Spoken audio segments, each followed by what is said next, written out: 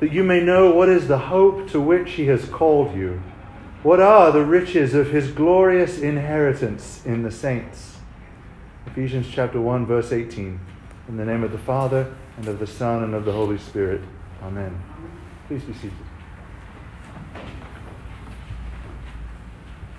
So as you're probably aware, when the Bible uses the word saint, it means all of those who have faith in Christ Jesus, the whole great mass of Christians.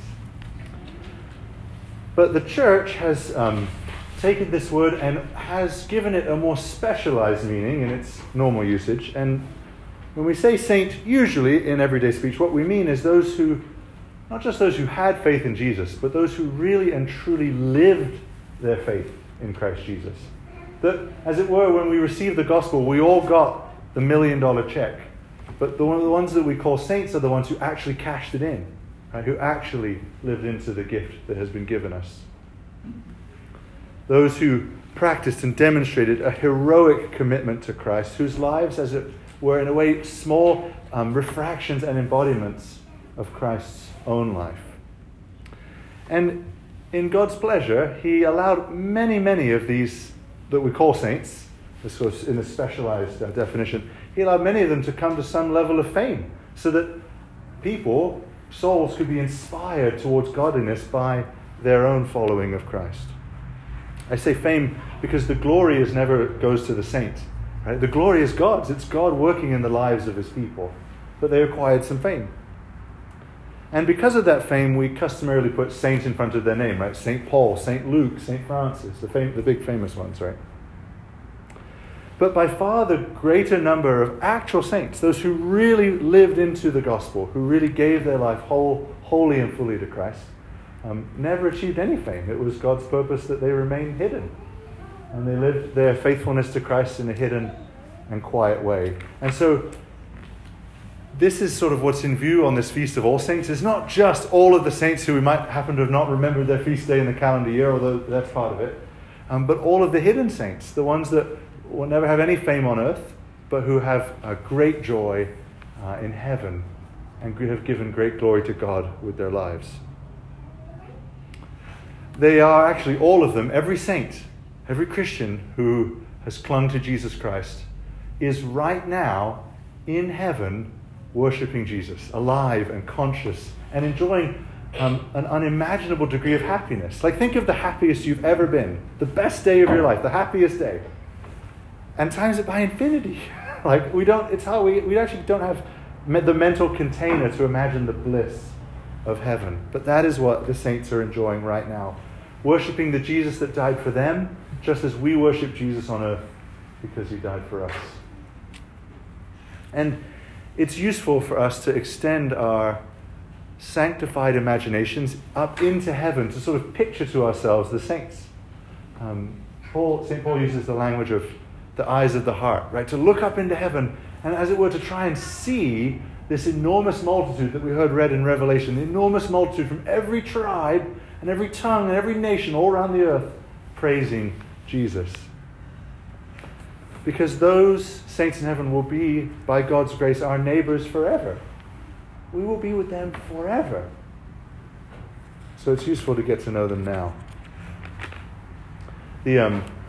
As this is a little prompt, I wanted to give you two suggestions just in terms of seeing the glory of God in the lives of his saints. One is that we're going to pray in just a minute a Thanksgiving litany for some of the sort of the big ones, the saints of the past. And I printed out a list of that, so on the way out, if you want to grab a copy, you can look those up on Wikipedia or something and find out about some of these great saints of the past. But another great in to the lives of the saints is to think about the saints who bear your name. Right? Your name, maybe your first name or your middle name, and just sort of think, well, who else has carried this name and given glory to God with this name? I'm glad a few of you showed that I thought might, because I was thinking about this in advance. So, for instance, to give an example, if your name is Charles, there's St. Charles, who was actually a king in England who died for the faith. And his dying words were, his son was a teenager, he was beheaded. And he looked at his son and he said, "Remember to forgive them, remember." And 12 years later, that son grew up and became king again after the long parliament, and he did. He didn't exercise vengeance as you would expect someone to have done. What a testimony, right? Blessed are the merciful, for they'll be shown mercy. That we see in the lives of saints all these particular instances of what God's goodness looks like. Time would fail to tell of all the saints. If you're curious, the church has sort of traditionally given the name saint to 22,000. There's 22,000 out there whose lives were so exemplary and inspiring. From St. Perpetua, the young mother martyred in the Roman amphitheater, to St. Cuthbert, who would spend each night neck deep in the Irish Sea chanting psalms, to St. Lucy of Syracuse, the namesake of our own Lucy, who, when godless men wanted to assault her because she was trusting in Jesus and she wouldn't renounce her faith, God made her so heavy that they couldn't move her. She was too heavy to be assaulted. She was protected by God, her shield. To St. Elrod, who spent his whole ministry teaching monks how to be truly friends. All of these saints are right now alive in heaven. And when we think about individual particular ones, it helps us flesh out our sanctified imagination to see them and their faithfulness to Christ that they exhibited on earth. Them and us, all of us who truly trust in Christ, we have an inheritance, right, that awaits us. I don't know if you've ever been in a situation where there's some relative who you've heard might have some money and you're like, oh, is there going to be any inheritance coming, right? This hoped-for gift. But we have actually this hoped-for gift, an enormous treasure trove of riches, an eternity of peace and joy in God's presence awaiting each of us. That's the promise of the gospel. But it's actually not what Ephesians 1:18 is about. That verse that I just read a minute ago, the riches of his glorious inheritance in the saints. The his in the verse is God's inheritance. It's not. Previously, a few verses earlier, Paul was talking about our inheritance. Here he's talking about God's inheritance. God himself, who lacks nothing. He too is actually waiting for an inheritance, a gift that he values greatly, a gift received upon the death of a relative. He's eagerly anticipating it, and that inheritance is us. It really spoke to me, hearing this verse in preparation for today, that God would call us his inheritance, like the thing that he's waiting for. He can't wait for us to be face to face with him in heaven. He's actually, as we read in Psalm 149, he takes pleasure in his people. He has placed such value on us. And we are so noble in his sight now that we are in Christ Jesus, clothed with his righteousness. That we're his inheritance. We're the thing he's waiting for to enjoy for eternity.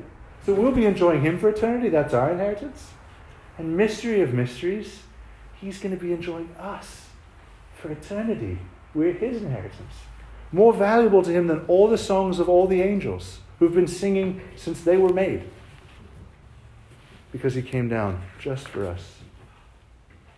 That for eternity, we might, having been ransomed by him, reflect his glory and love back to him in one beautiful reflection of light in heaven forever. Amen.